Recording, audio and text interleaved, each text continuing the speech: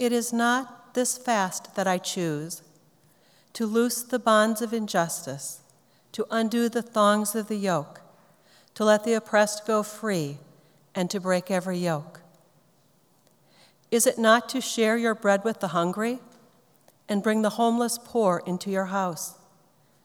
When you see them naked, to cover them, and not to hide yourself from your own kin.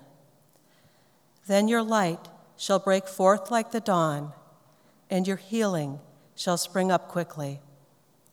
Your vindicator shall go before you. The glory of the Lord shall be your rear guard. Then you shall call, and the Lord will answer. You shall cry for help, and he will say, "Here I am."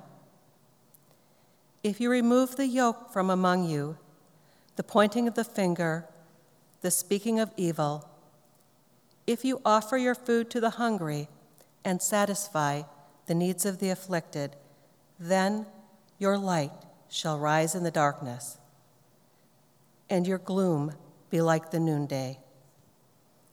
The Lord will guide you continually and satisfy your needs in parched places and make your bones strong.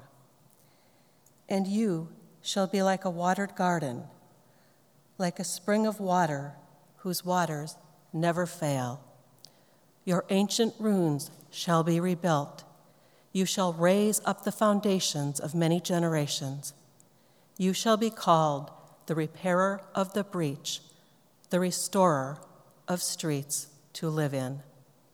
The word of the Lord. Thanks be to God.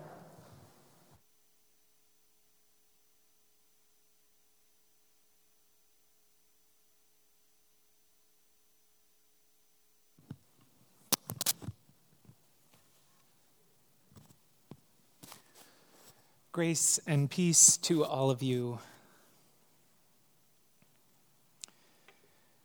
When you hear the word respond, what comes to your mind?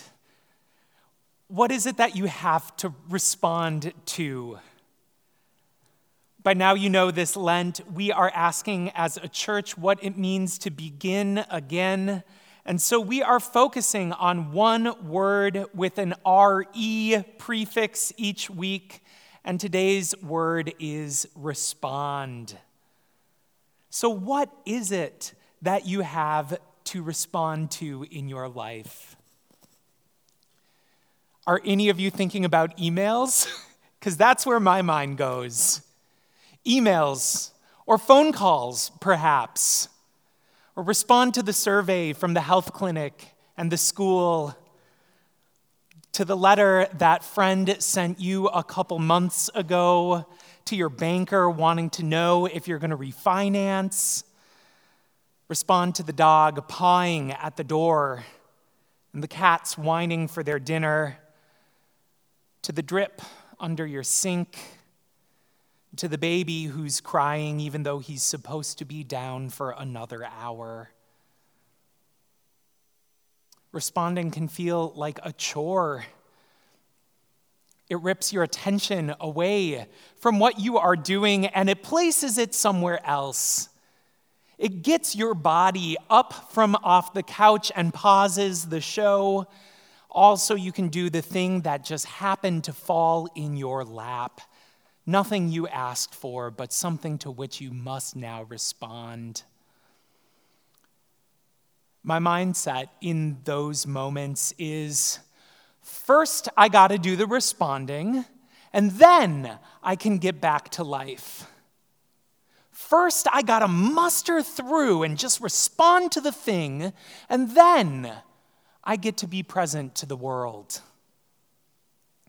Even talking about it here, I can feel myself get a little tight. It's a lot.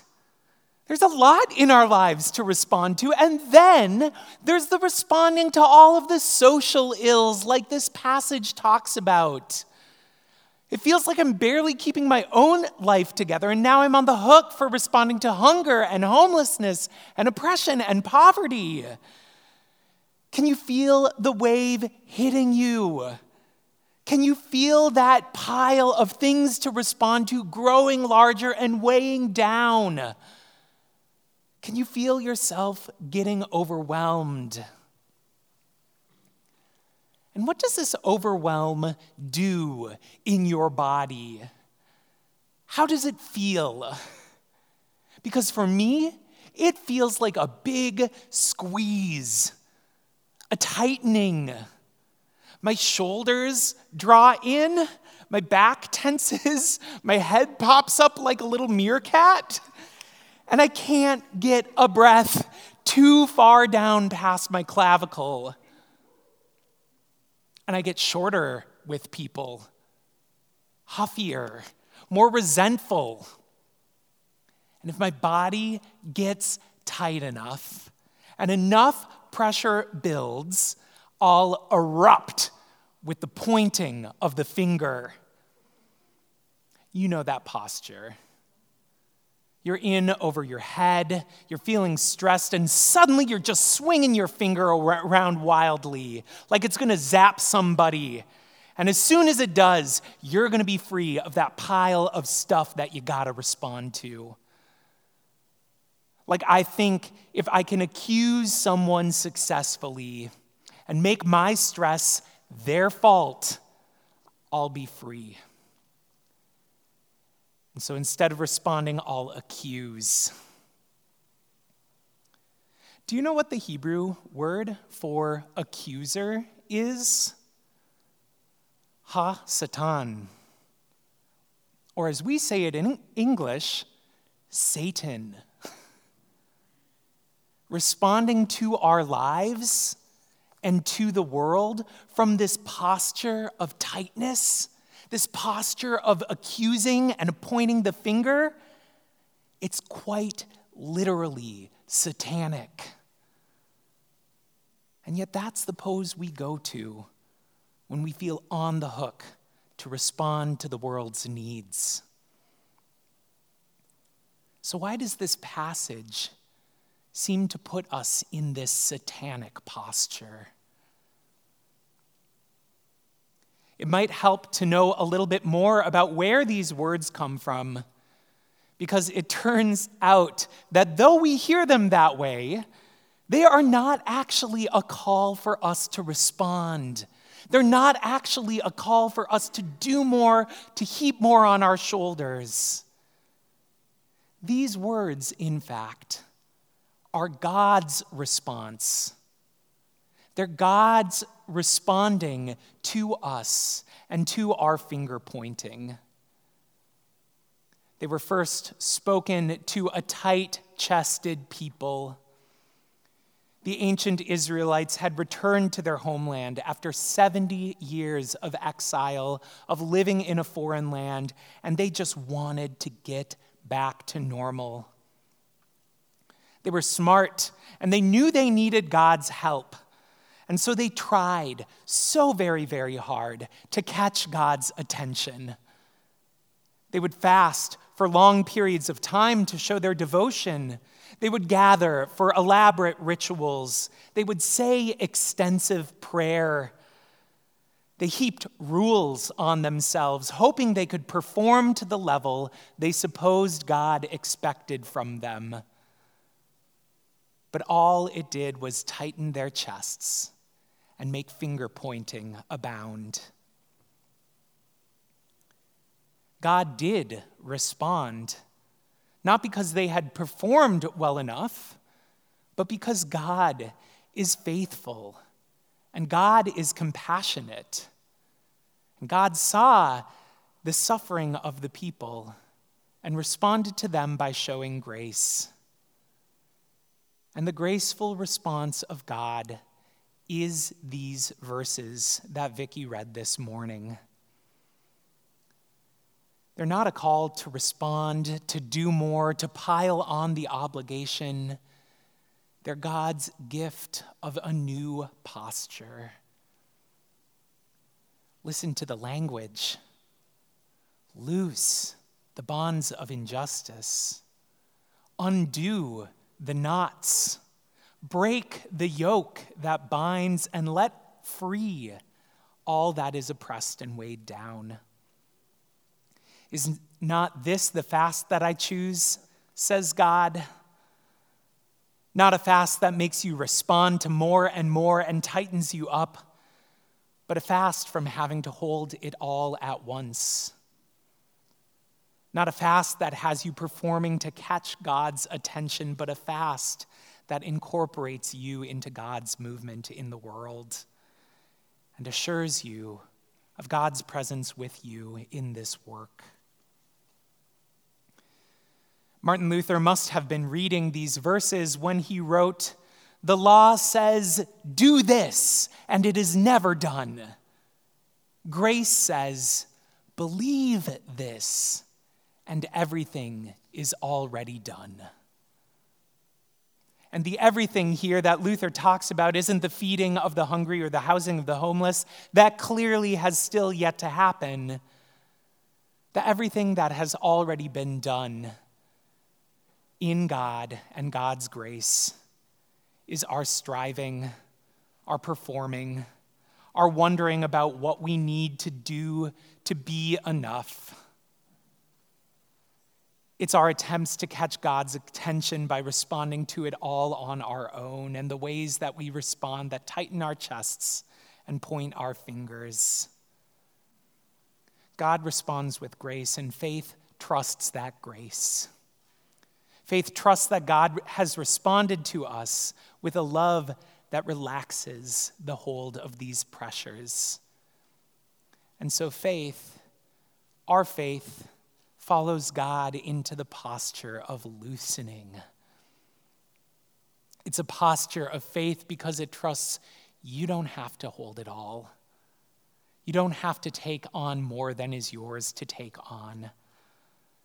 It's a posture of faith because it assumes that you don't have to have it all planned out right now. God will provide along the way. And it's a posture of faith because it makes space for God to act, space for your neighbor to come into the picture, for you to collaborate. And so it turns you outward to look at the assets that your neighbors have to offer as you respond with them to the injustices in society. Yes, there's still the sharing of bread and the sheltering of bodies, but you don't do it from this posture anymore.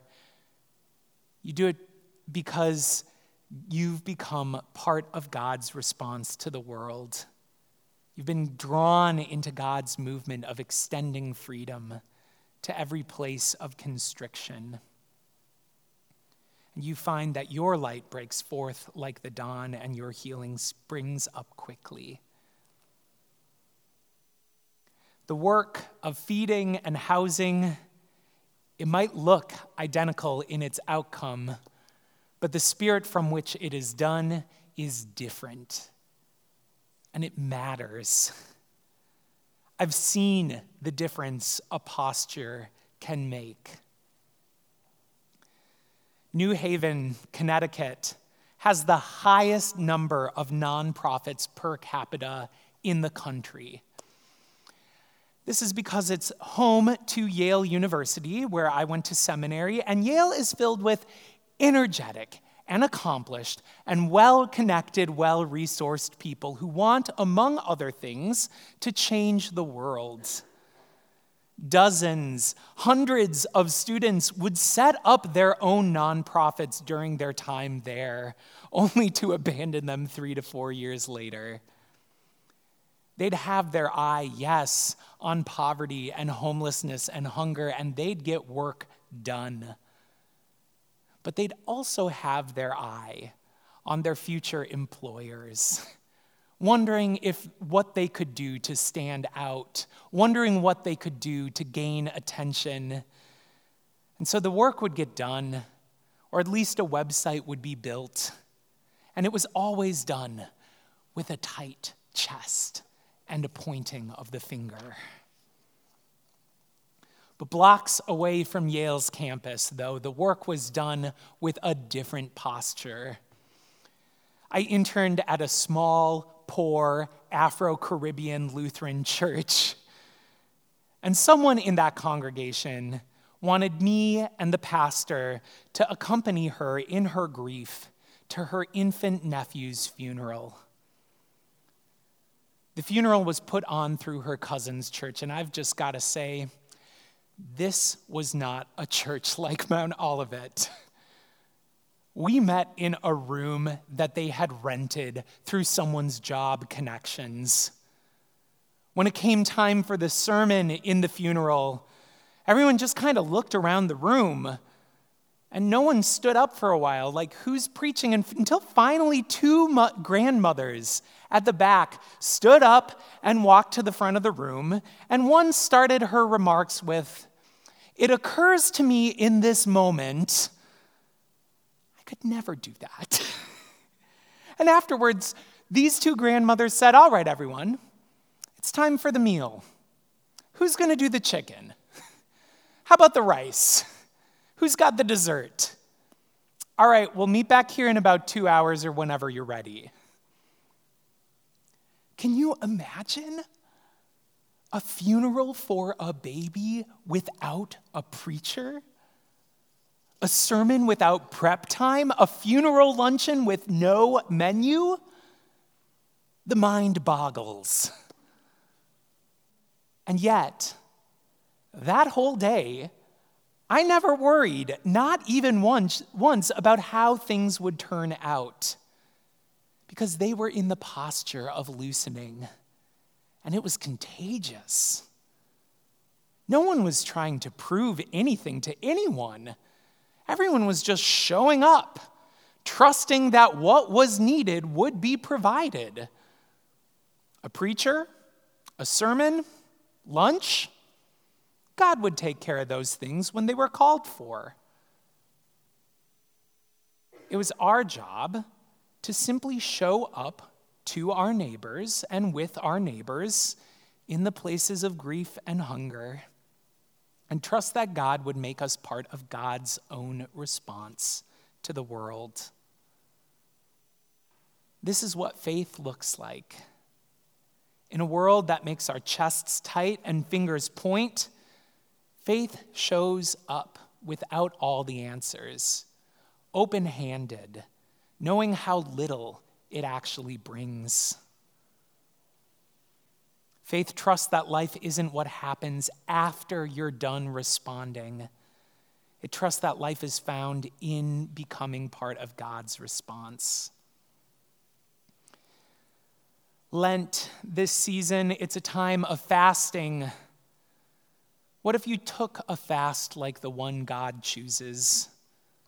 Not from chocolate, not from staying up late, not from swearing or whatever your vice is. What if you fasted from assuming you're on the hook for it all? What if your fast was a fast from showing up out of weary obligation? What if it was a fast of taking the yoke off, the yoke of doing it by yourself or trying to prove you're good enough? What if you fasted from taking breaths that stop at your clavicle and watch then as God ushers you into deep breaths and a posture of loosening? For God's promise is sure. Your light shall break forth like the dawn, and your healing shall spring up quickly. The Lord will guide you continually and satisfy your needs in parched places, and make your bones strong, and you shall be like a watered garden, like a spring of water whose waters never fail. Amen.